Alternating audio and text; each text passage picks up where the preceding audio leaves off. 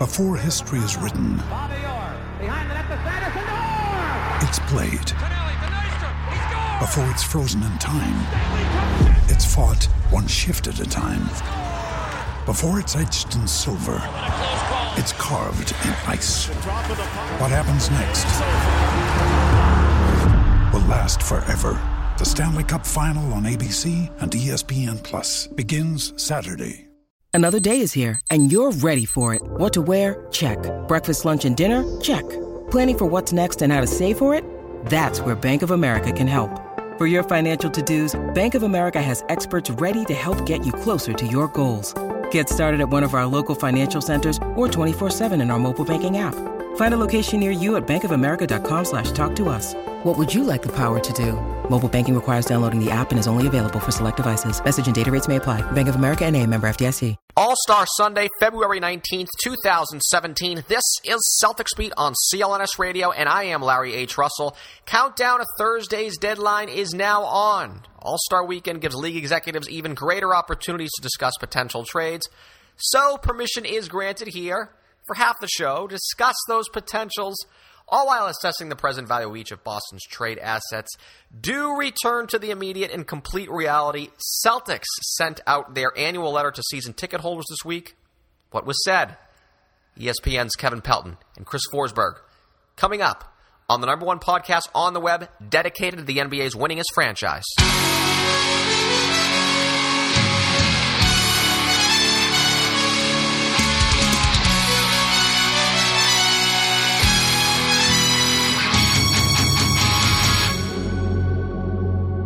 Let's have a little fun. You got to give me your where were you on the Gary Payton for Ray Allen trade. So I actually have a good story on that. You got to go with that. All right, so I was an intern for the Sonics at that point. That was actually my first year while I was still a junior in college, interning for the Sonics, writing for Supersonics.com. And so I spent the morning of the trade deadline was normally when I was at the office and, didn't hear anything. Deadline came and went, and I had to take the bus back to the University of Washington to go to classes that afternoon. So I get on the bus thinking, okay, quiet trade deadline. Sonics didn't do anything, I guess. Go to my first class, still thinking this. Stop to check the website I was running at the time, the former website I had been running, SonicCentral.com. Go to the message boards there to see what people think about this on like a public computer in the 10 minutes between classes, and it doesn't load. And that's my first sign.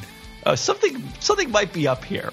And then I think probably ESPN.com was my next stop, and saw the news. So despite being a part-time, more or less, employee of the Sonics as an intern at that point, the person responsible for content on Supersonics.com, I didn't know the trade had happened until several hours after the fact. And then I immediately had to walk into another class after that, and I think I was just a zombie that entire class. I certainly wasn't going to contribute anything productive because all I could think about was the enormity of the Sonics trading Gary Payton and getting Ray Allen in return. Remember having a MASH refresh, like in the early 2000s over stuff like that? I remember even being here in Boston, the whole Alex Rodriguez winter, it was just constantly hitting refresh of ESPN.com. Even before Twitter and all that. I was a junior at Newton North High School. I do remember that it was after the deadline, and I remember it actually being a fairly quiet deadline. I remember the Celtics traded for Mark Blunt that day. That was the big, oh yeah, Mark Blunt's back, oh yeah. And I was just literally just sitting on those old crappy bubble iMacs at the library at Newton North, constantly just mashing refresh mindlessly for about 5 hours. Now, of course, Twitter, following at KPel. There's a lot of fun deadline stories, too. I remember Dominique being traded was sort of that was a deadline deal. Like, that was right on the deadline, right? Dominique for Danny Manning? Boy, I don't remember specifically. That was, what, 94? 94. Hawks are the best team in the East, and I almost positive that was on a deadline day, and found about that the next day in the newspaper. That was 23 years ago, and then it's we find things a little more instantaneously quicker. Anyways, you're here with Kevin Pelton on episode number 197 of Celtics Beat, which today is being presented by Movement Watches and Audible, audible.com/try now for a free audiobook alongside a 30-day trial period. Kevin Pelton of ESPN, and you are in the news. Imagine that. You're in the news in a trade idea, which got covered ad nauseum. I want to say it's about a week and a half old now. And I'll just do a little run through it for the audience who don't recall it or missed it, but certainly made its way around the Twitter sphere and in the other internet realms. Jimmy Butler to the Celtics, and this is our little trade deadline preview. We get finally 1 week of fantasizing. Jimmy Butler to the Celtics for Terry Rozier, Amir Johnson, Tyler Zeller, a first-round draft choice from the Nets, not this year, which is the big one. We can get to that later.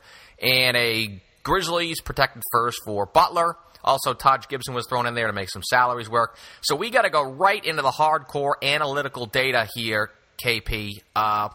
What was your net Twitter follower loss from folks in the Midwest after you pitched that idea out there?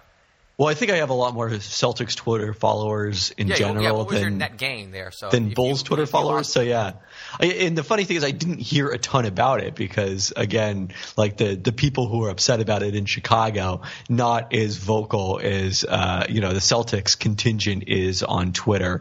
I mean I think the one thing that got lost in that because of the fact that people were pulling it out of a larger insider article was that's sort of like a starting point. My general take has been on this, and a few weeks ago we did the Dunked On mock trade deadline, a 3-part series, I think 4 to 5 hours of podcasts, even more time than that we spent recording those. And I was the Celtics GM, so this kind of grew out of thinking, what would I offer for Jimmy Butler? And basically my conclusion there was I would offer anything but, one of the current starters, maybe Marcus Smart falls into that group. And then the 2017 Brooklyn pick. Yeah, Smart, and this is a good to talk about the assets the Celtics have. I don't know how you can just sort of quantitatively measure or even just sort of guesstimate. I threw it out to you on our cheat sheet of assets, the value of the Celtics the assets have. You hear a lot of trade ideas, etc., that fans throw out there. I can pretty much safely say on my end that the Celtics will not trade Marcus Smart largely because he's awesome, as you know, and really because I don't think that the league still quite values Marcus Smart in general the way the Celtics do, and the 2017 Brooklyn pick. Real quick on that 17 Brooklyn pick. How can you – there was once a man who used to write for ESPN way back yonder. Can't recall his name. Don't want to bring his name up, but he used to do columns where he would rank the top 50-ish or so trade assets in the entire NBA. Rough guess. Where does this 2017 Nets pick, which is going to be no worse than the 4th overall pick in the draft and will have a 25% chance of being number 1 overall, where do you think, just like roughly where it ranks in almost every single trade asset in the NBA, up there would say even like, Karl Anthony Towns in the top 3 or whatever? Yeah, so I mean, it's obviously the number 1 among draft picks because of the fact that you can't get a better draft pick you can't get it sooner than this year, and you can't get a draft pick with a better likelihood of being the number 1 pick than that Brooklyn pick, given where they are in the standings. I think part of it, there's I think two ways to frame it. First off, where I see the value, and then maybe where the league sees the value. And I think I would say I see the value probably a little relatively low relative to players who are already in the league, just because you have so much additional certainty about those guys that they're going to translate as compared to even the best prospect in this year's draft. And of course, there is the most likely single pick for that is still the 4th pick. It's not it being the number 1 pick, even though it's got the best chance of any team of being the best pick. So I would say, it's probably somewhere in the 30s, I would say off the top of my head in terms of the trade value rankings, but where it's perceived around the league, maybe somewhere around the 20s, because I think teams tend to prefer that uncertainty and then the chance to pick the player who they think best fits their needs and, their philosophy as an organization, as opposed to just taking back a specific player. There is a simpleton argument that is thrown out there, and this is where I definitely need you because I need you to agree with me on this, in that someone will say, this is a Twitter argument because it's a 140-character or less sentence of so-and-so, i.e. Jimmy Butler. Let's just throw Jimmy Butler out there. Jimmy Butler, Paul George. Jimmy Butler is a sure thing. Whereas you hope that the number 1 overall pick in the draft can become the next Jimmy Butler, or God forbid, better. What is not seem to be what isn't comprehended is the fact that there was a high percentage that the number 1 overall pick, Markelle Fultz, the number 4 overall pick, whatever, Malik Monk, won't become Jimmy Butler. But seems to, for some reason, the general consensus seems to be a hard time for people to comprehend that if that player does pan out within the 1 or 2 or even 3 years, that you actually get that player at $4 or $5 million, number 1 overall pick. It's more now with under the new CBA, but you're right. I mean, people think about it as you trade players is the conception, but really what you should think about is you trade for contracts. You trade for the ability to pay players what their current contract is.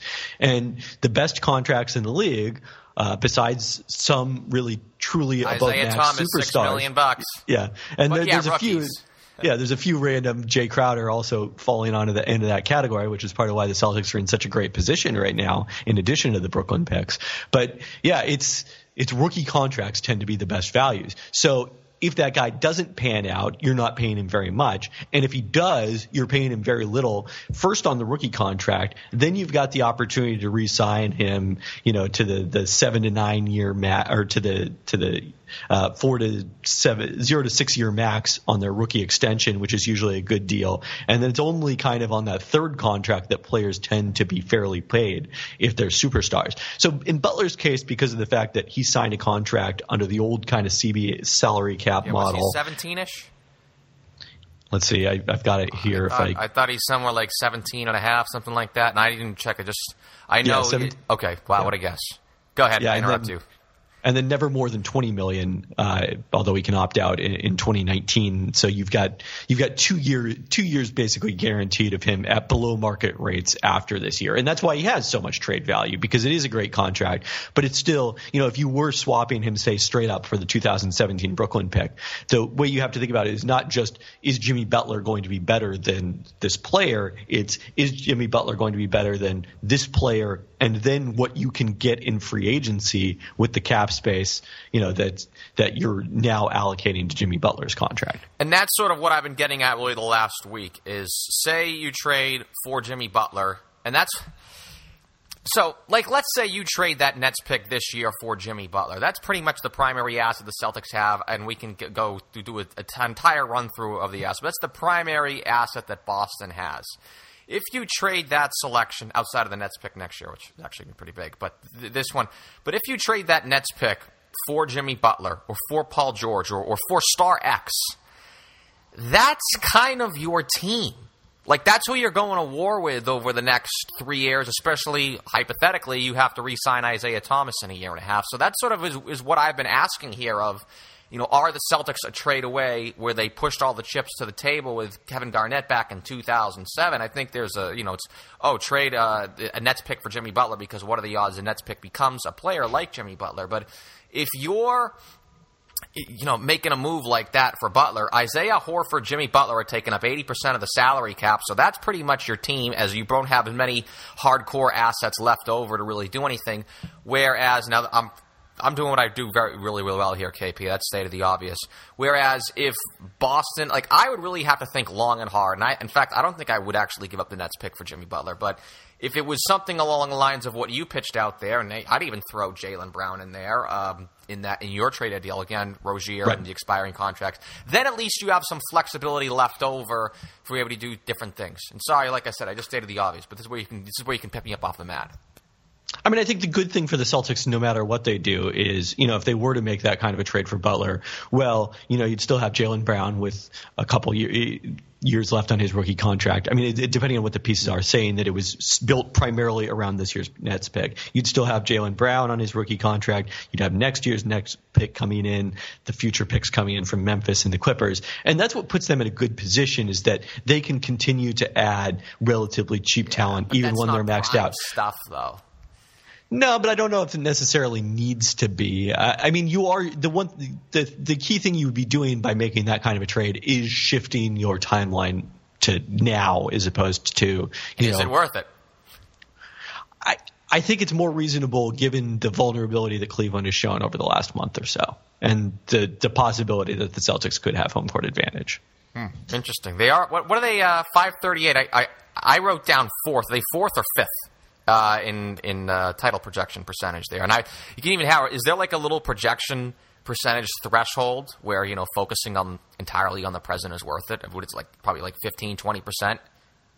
Yeah, I'd say you'd have to get probably to that point, which no one but the Warriors does this year. And I mean, that's the thing is, even if you can beat the Celtics or beat the Cavaliers rather, then the NBA Finals are still going to be rather tricky. But, I think anytime you can get that certainty of having a superstar, it's probably worth it, especially if they could find a way to do it without giving up this year's Nets pick, because that's kind of what would allow you to have the best of both worlds, the superstar now and the possibility of a superstar 3 to 4 years down the road. Yeah, no, that's entirely where I stand on this. Listen, I'm all in on Jimmy Butler. I'd even be all in on Paul George, although I don't want to go on forever for Paul George. There are some inklings out there that he maybe not be as good as what he was in 2013 or 14 pre-injury or whatever. But as long as the Celtics were able to maintain that flexibility, because I just would not be all that sure that a core of Horford, Starrex, and Isaiah Thomas taking up 80% of the salary cap with really minimal ability to improve on that. I'm just not sure that'd be able to get the job done. Why don't we, because we only have a few more minutes of your time here, why don't we do like a little rundown of the assets that the Celtics have? So we already talked about the 17 Nets pick and sort of, like I said, a little quantitative guess of where that asset ranks in its value. Why don't we sort of jump, I guess, on the 2018 Nets pick? I don't think you have to really rank that in terms of the NBA landscape because I'm just not sure that it registers there, although it should be like a top 6 pick, and I don't know how good next year's draft. I like this year's draft. I don't know how good next year's draft is, but I don't know if you want to just talk maybe about the Nets pick, Jaylen Brown, or if you want to do like your own little power rankings, Celtics power rankings of the assets that they have and the value that you think could get on the market. So, yeah, I mean, that 2018 Nets pick, first off, people are not as excited about that draft and certainly not as excited right now as they are about, the 2017 draft. I think by next year, when you start seeing some of these guys in college, people will start talking themselves into it. But there isn't that excitement right now. And then there's just not the certainty, that's going to be a top 5 pick, although I think that's still the most likely scenario. I don't see the Nets I don't see the Nets getting substantially better. Jeremy Lin will help them a little. That was a big factor in why they've been so bad this year that, he's been out with a hamstring injury basically the entire season. Jaylen Brown, I would think, I think probably the next set of trade chips in terms of value for the Celtics is probably guys on the current roster after the 2018 Nets pick. I mean, Isaiah's not going anywhere. It's extremely unlikely Jay Crowder and Avery Bradley are going anywhere. But I think those 3 guys, like the established veterans on good contracts, are probably the next set of trade chips. And then I would probably put Jaylen Brown, since I don't know if anyone else in the league valued Jaylen Brown quite as much as the Celtics did. He's actually played pretty well before his injury. But did you make anything of him? There was Mike Schmitz actually put out a tweet early February that he was 11th in points per possession in the low block, which I realized he was pretty effective, but I didn't realize he was that effective. He's been getting to the basket, not finishing around the rim. Hopefully he finishes around the rim because that means the shots are going in. Some other skills that he's presented is very effective closeout defense. He's done a lot more than I thought he would. He's actually contributing, or was contributing prior to his injury, in the month leading up to his injury, which surprised me greatly. But did you really have any other takeaways on Jaylen Brown when he was playing there? Because he did get a few little run there on national TV against Portland. There was another team they played prior to getting hurt. The Clippers, that's what it was, yeah. Yeah, and I was down there at that Celtics game where against the Blazers? Against the Blazers, That's why you're up in the Northwest. Yeah, and I thought his fourth quarter in that game was really impressive. Kind of struggled in the first half and saw that issue finishing around the rim. I mean, I think that's going to be the biggest question for him is, can he become an efficient scorer? I mean, that wasn't what he was at Cal, which was why his statistical projections... He was an efficient nothing. why his statistical projections were as poor as they were when he was at Cal and at least by my metrics and at some others. And he's shooting a better percentage from 2-point range than you would have expected based on what he did at Cal, because he's shifted into a smaller role, but still not a great spot up shooter. Is he going to be a good enough shot creator that you kind of run the offense through him and minimize the fact that he's not a great shooter. I think those are my questions about how good he gets. And then, defensively, he has certainly lived up to, I think, the scouts' assessment at that end of the court. Yeah, defensively, he hadn't done much Cal either, and I thought he was coming into the NBA solely based on, he's a really athletic dude with long arms. But I was impressed. He had a high enough motor, and he was very, very good perimeter. Offered a lot of speed around the perimeter and was pretty effective there. Kelly Olynyk, don't really want to talk about him much because he's actually playing very well. I don't think he's going anywhere despite the fact that he's a free agent at the end of the year. I actually do hope that he stays in Boston. He's really starting to stroke it beyond the three-point line. Terry Rozier is an interesting name that came up because, first off, he was the first player mentioned in your trade idea for Jimmy Butler here, and there was a report put out by CLNS's own Jared Weiss that the Celtics wanted to hold on to Terry Rozier in the terms of a Serge Ibaka trade. I actually have a inkling that the Celtics, there may be, because of this draft pick that the Celtics have, that I'm pretty sure they're going to hold on to past this deadline, that's being that Nets pick, so they picked Jaylen Brown in last year's draft, and I thought one of the reasons why they did that, KP, is because that this draft coming up was so guard-heavy. So you get an athletic wing now in Jaylen Brown. I thought that's just one of the reasons they picked Jaylen Brown, not the primary reason. But you look at Terry Rozier, one argument, I think, in terms of possibly moving him now and having an incentive to move him now is that the odds of picking a guard in this coming draft are so high. They are, yeah. I mean, I think Josh Jackson is really the only guy in that top 4 range in all likelihood. I mean, maybe Jonathan Isaac or someone. 7. Yeah, Isaac and Jackson are the only top 8 or 9 dudes right now. Yeah. So otherwise, if it's the number 1 pick or the number 2 pick, Markelle Fultz and Lonzo Ball have pretty clearly separated themselves in those 2 spots. And then I think Dennis Smith has a case to be the number 3 guy behind them. He's in the mix with Jackson there. And, that's probably where team preference comes into play a little bit more. But yeah, you're looking at a very high likelihood of taking a point guard, especially because Jackson, if it's close with him and say Dennis Smith, if you're picking 3rd or 4th, well, he duplicates a lot of what Jaylen Brown already brings. So I think in that case you would default to the point guard. So maybe that does give some incentive to move Rozier since he's not contributing that much right now with Smart and Isaiah Thomas and Avery Bradley in the backcourt, and then also might be kind of squeezed from behind by this pick. Do you have a little personal assessment of him? Is there any way I think he's most likely to be a good backup point guard more than, develop into a starter when you look at, the caliber of starting point guards in the NBA right now. And, the fact that he, again, has not been an exceptionally efficient scorer, even though, I think he's shown that he can be kind of that change of pace guy who comes in, pressures the ball off the bench, does things like that, and that's a position that is important for a contender, but doesn't have the value or the upside of a starter.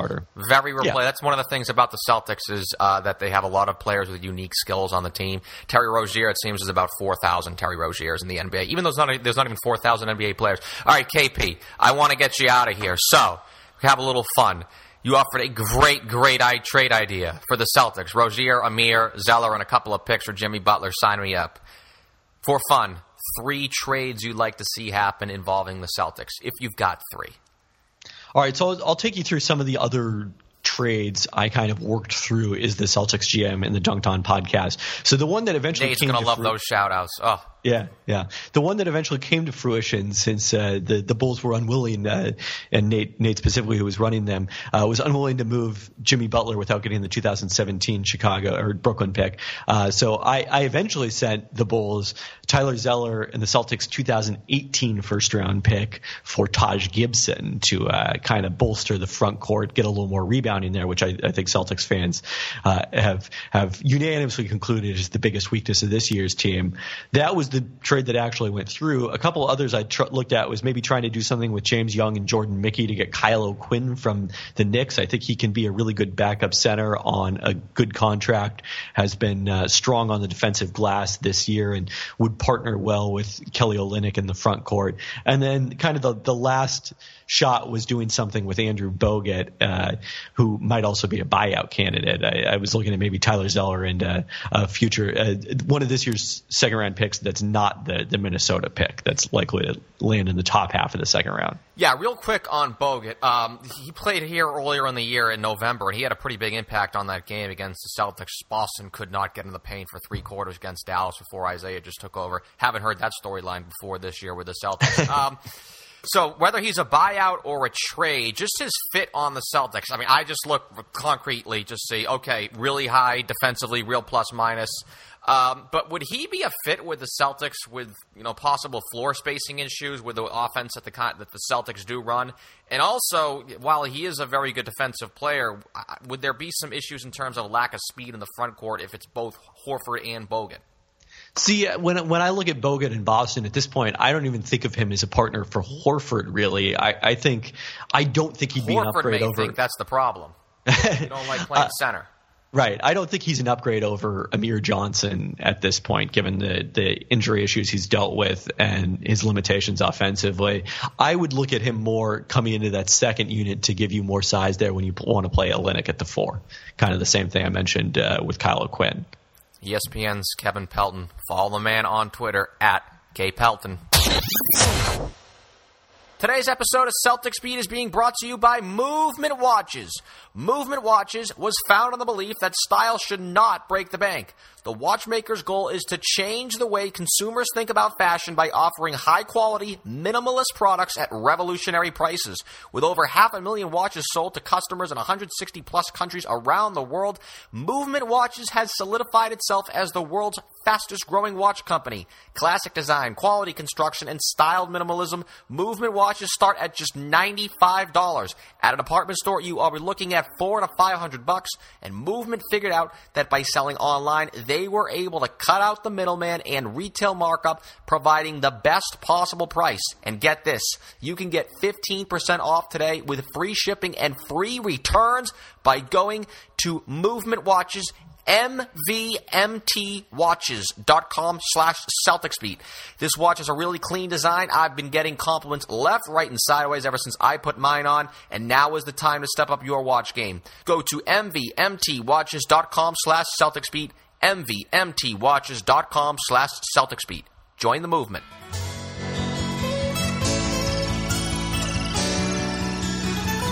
Right. Like now 1 second away from becoming a Celtic. Follow me on Twitter to get all those updates, and make sure you watch, hashtag fake news station here, because if you continue to watch, I'm sure that'll increase the odds of the possibility of Butler being a Celtic. I love it. Take advantage of it. Well, if you're going to pick up Twitter followers, the common decency that we do here at CLNS Radio, we actually give away Celtics tickets. And not just, my season tickets. So I do have to give that a little shout-out because I think it's coming up here, February 27th. 2 tickets. Enter by simply following. Who do we got to follow? Oh, me on Twitter at CLNS_LHR. Here with ESPN's Chris Forsberg. Speaking of season tickets, you astutely pointed out to me that the letter came a little earlier this year. And now the letter isn't just a nice thank you letter. There was a little invoice that's also in the other pocket. This year they actually invoice. They sent me a pen with the invoice. Oh, so you can sign the check right before you right then and there. Credit card number, set the box off, and off and well. I did electronically, so the pen is in mint condition right now. The Celts are famous for asking for people to renew in February, and now every team does it. So they are pioneers there. Pretty soon it's going to be like war bonds. You're going to be buying season tickets 5 years in advance, 10 years in advance. Put together a little song for us. Is there a waiting list? I would love to say that there is, and what a fortunate person I am, but I'm not. So we can give the Celtics a little commercial shout out and say that there's not. Yeah, sign in right now. Seats available. There's some awesome prizes actually. One of the prizes, I don't have it right at the top of my head. You can get it on myceltics.me. One of the prizes though that did jump right at me though was you get a foursome. Or I believe at least you get to bring one of the guests. I can't remember, but you get to play Old Sandwich Golf Course next September, which what you do. I'm actually not sure what an awesome prize that is if you get stuck behind you and Bull Pet as a foursome. You guys taking 6 hours to play out there. You're jammed on 93 traffic on the way home honking. I do a beeline every time, for that term, I do a beeline. Like as soon as I get on that course, I'm saying, how fast am I going to get to Route 93 on the way out of here? It's so, and I felt bad. Our caddy was absolutely on the verge of a breakdown last year because I think our round took like 5.5 hours. I felt bad for him. Like at least the good thing for him was like traffic had cleared every which way before he went home. So yeah, I'm not sure what I'm going to do there in that regard this year, but I do usually make that voyage now every single year. Anyways, the letter actually is nice because it gives us some topics, and it gives me an excuse to read it on air.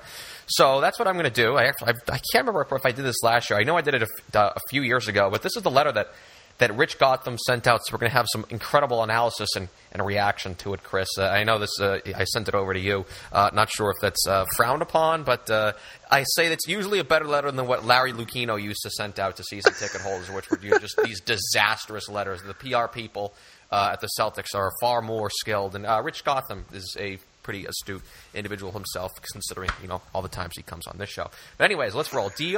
Dear blank, I'm not going to give that part away. Thank you for your let's move along. Thank you for your loyal support this season. The atmosphere at TD Garden has been electric, and your passion. Electric. No, I said this 2 weeks ago. This is the best crowd at the Fleet Center / TD Bank North Garden / TD Garden. I can't remember. Oh, Shawmut Center. Remember that? That was the original name of that. That was for like a. That's a trivia question. That's a good trivia question. I don't think they actually played a game in the Shawmut Center. But I said this is the best crowds that there have been in the 22-year history of the building. You go with that? This year? I think so. Wow. Regular season? I mean, listen, people have been into it. Like, and it's funny because, and maybe we're spoiled by it because I notice it more when I go to another city. It's like you just everything about the experience and the fans are the way they're into it and the chants and the organicness of it. I recognize it when I go to Orlando and I'm sitting there saying, "Wow, this is." And you want to stab yourself in the eye too. Those games are even more unwatchable at home. Oh my God! Like San Antonio was obnoxious for a team as storied as history. They've got like the DJ spinning tunes throughout the whole damn game. It's like, come on. Listen, I love the experience at the Garden. I just think it's funny that we say it's electric this year. Like, I think they're 20-8. It's like they haven't been great at home. But that being said, like the games, like when Pierce comes back, oh man, there's just nothing like that. The whole IT Raptors thing, game too, like, really jumped out of me. The fourth quarters this year have been awesome. People are like, literally, there have been times when people are just standing up, and usually the ushers are like, "Hey man, sit down." But like this year, they just kind of let it roll. They anticipate the best. Anyways, the atmosphere at TD Garden has been electric, and your passion continues to provide our players with the best home court advantage in the NBA. That I do say is a little bit of an embellishment because, although I would say second best, second to Golden State. Wow. But you got to go with Oracle Arena there. They've always had it. That place rocks. I mean, they've always had it. Even when they had their horrible teams for 30 years, they brought it every night. And will they still have it when they go to their new arena? That's in San Francisco. Big difference between San Fran and Oakland. All those little Silicon Valley, all the Silicon Valley nerds are they are not gonna be as into it. They could be they could get the Dookie effect, right? Because those Dookies bring it every night there. That's true. Hold on. This is gonna result in probably me insulting a portion of the audience. I guarantee you, I'll get an email saying, I work at Silicon Valley, and I've never listened to your show again. So, okay. I don't want to do that anymore. It's great. Back to the letter. It's a great time to be a Celtics fan. This team has been steadily growing all season, and we now sit as contenders in the Eastern Conference and look poised to make a strong run in the 2017 playoffs. Like I said about the Lucchino letters, in relative terms to the Red Sox, the Celtics do not BS. They're really authentic. They've always been how do I say that? Jeez, why am I drawing a blank here, Chris? But they don't throw around They took a long time for them to actually refer to themselves as contenders. Let's put it that way. And not only that, it's not like they're like we've spent the most days in second place this season. They're genuine about. There you go. More days in first place. Like that part of the Red Sox always made me laugh. But like you're right. Like I think the Celtics, even when I hear Wick and Danny, they're all very. Cautious. They understand their placement in this NBA universe right now, and I think they're right. There's reason to be excited. They're moving towards being a contender, but they understand that they're not. They're not going to lie to the fans and be like, "Hey, we're title contenders." They just refer to themselves as contenders. They have not ever done so in recall to the media or these letters to season ticket holders. It's always been about, the present's bright, but the future's even brighter. This actually sort of, I think it's actually a semi-landmark thing in its own that they refer to themselves as contenders, and actually did so prior to the Kevin Love injury. So I'll give you a little quick take on that, Chris. Are the Celtics contenders in the Eastern Conference with now what we know here on All-Star Weekend? It doesn't change anything in my mind. I think, your hope is still to just show progress, and whether you're the 1 seed, the 2 seed, or the 3 seed, you're still your goal is to get out of the first round. And then, after that, to me, it's a little bit gravy. Like, yes, this team should be competitive in the second round. They probably should win a second round series, and you hope that they get to that Eastern Conference Finals against the Cavaliers. But I won't judge this season based on like whether they make a surge to the 1 seed. It's still going to be daunting. Like, I think about it, and when Cleveland gets healthy and when Cleveland wants to kick it up, that's a daunting task.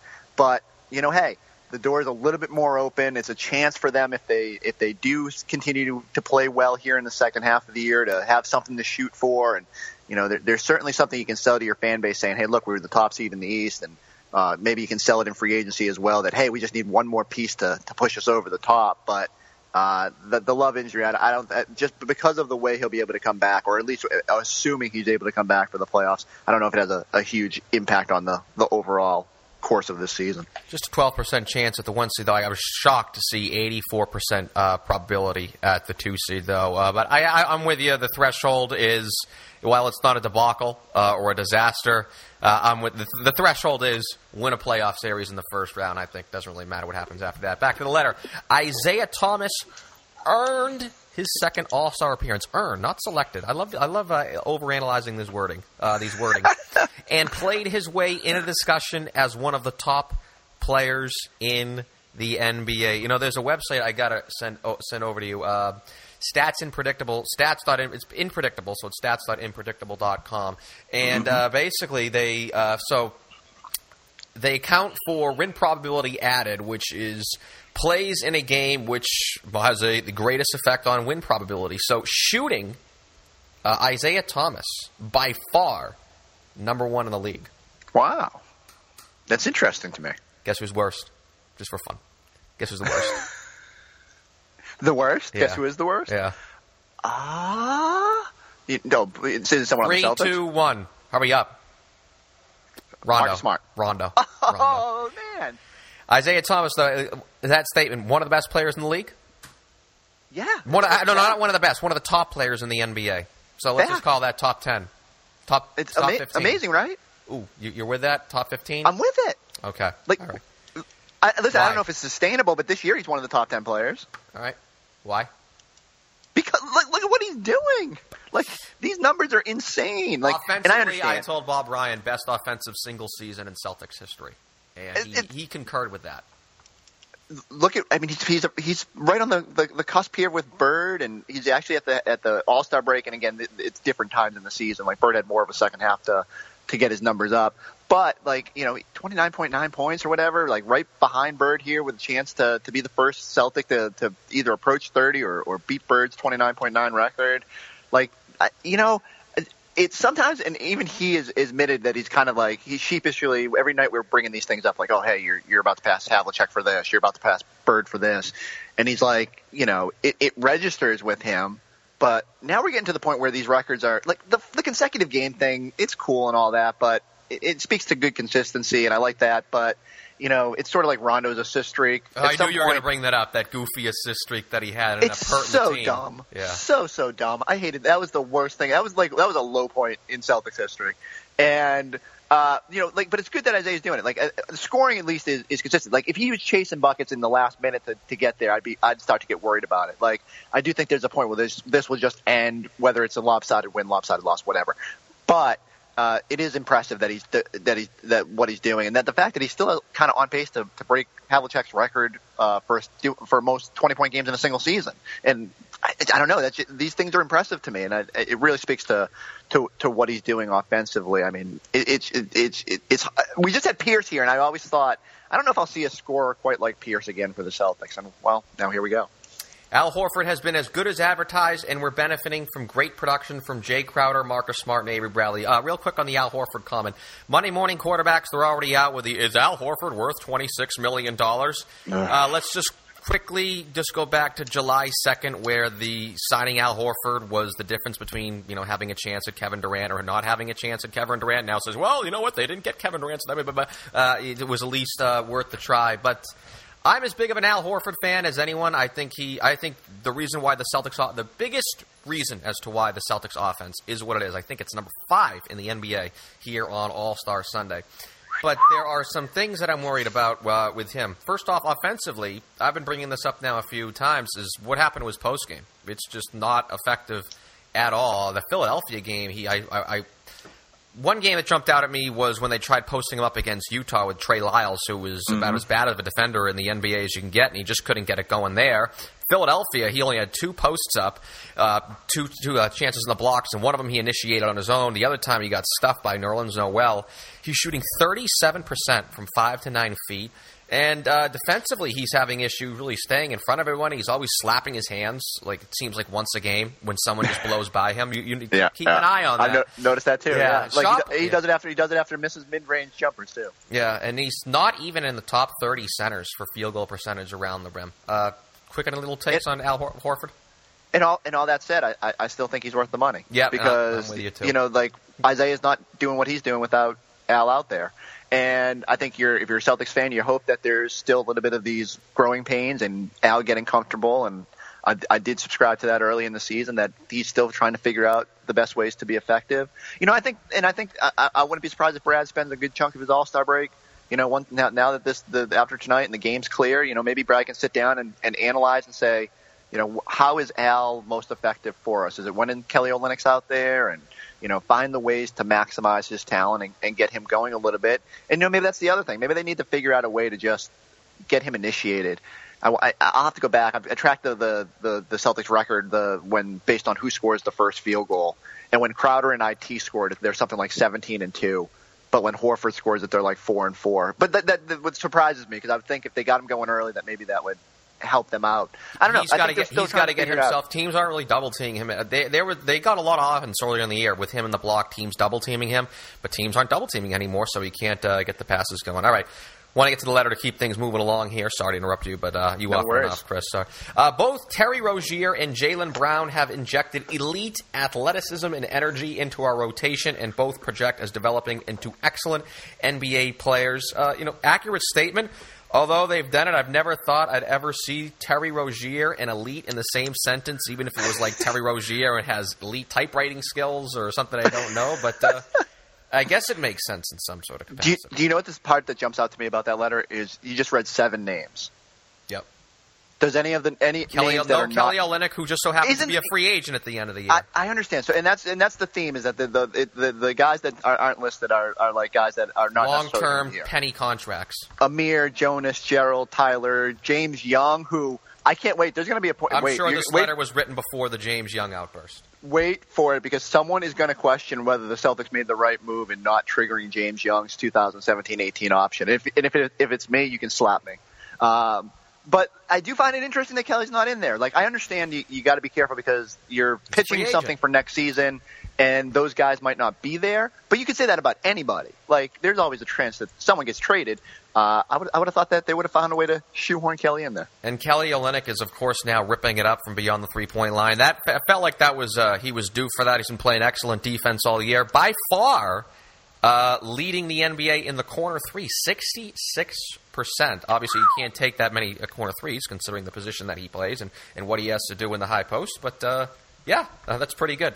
And also, too, it's all because of the man bun, too. You realize that. You know what? I hate it. Every time you tweet out those stats, I hate it. But I will say this. Coach Nick, when he was doing his Celtics breakdown back in early January, he sent me a text like, hey, do you know when Kelly Olynyk has, his hair all bunched up as opposed to the flow, he shoots far better? And I remember talking with some former NBA players that the afro or hair seems to affect them when they shoot. I'm like, dude, this is where you tweet at ESPN Forsberg, right? I always get that mixed up. Forsberg ESPN or at ESPN Forsberg. I don't know which one. I'm like, here's Twitter.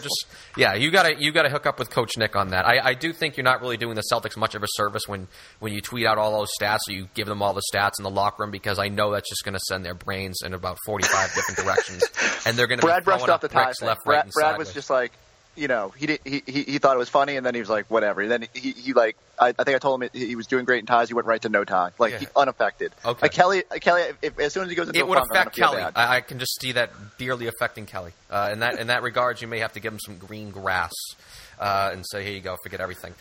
Back to the letter. Brad Stevens continues to provide steady leadership and is rightfully considered to be one of the league's top coaches. I guess the most concrete, I say it every week, the most concretely way to judge if you're a good coach or not a good coach, at least offensively, is after timeout offense. But there's been some interesting trends with the Celtics. And I don't know if you want to attribute it to Brad Stevens. First off, it's very good that basically every one of the Celtics over the last 2 years has improved individually. Like every player has improved individually, where once upon a time, and under Rick Pitino, Ron Mercer got worse, Antoine Walker got worse. Like everybody would get worse. So players get worse, players get better.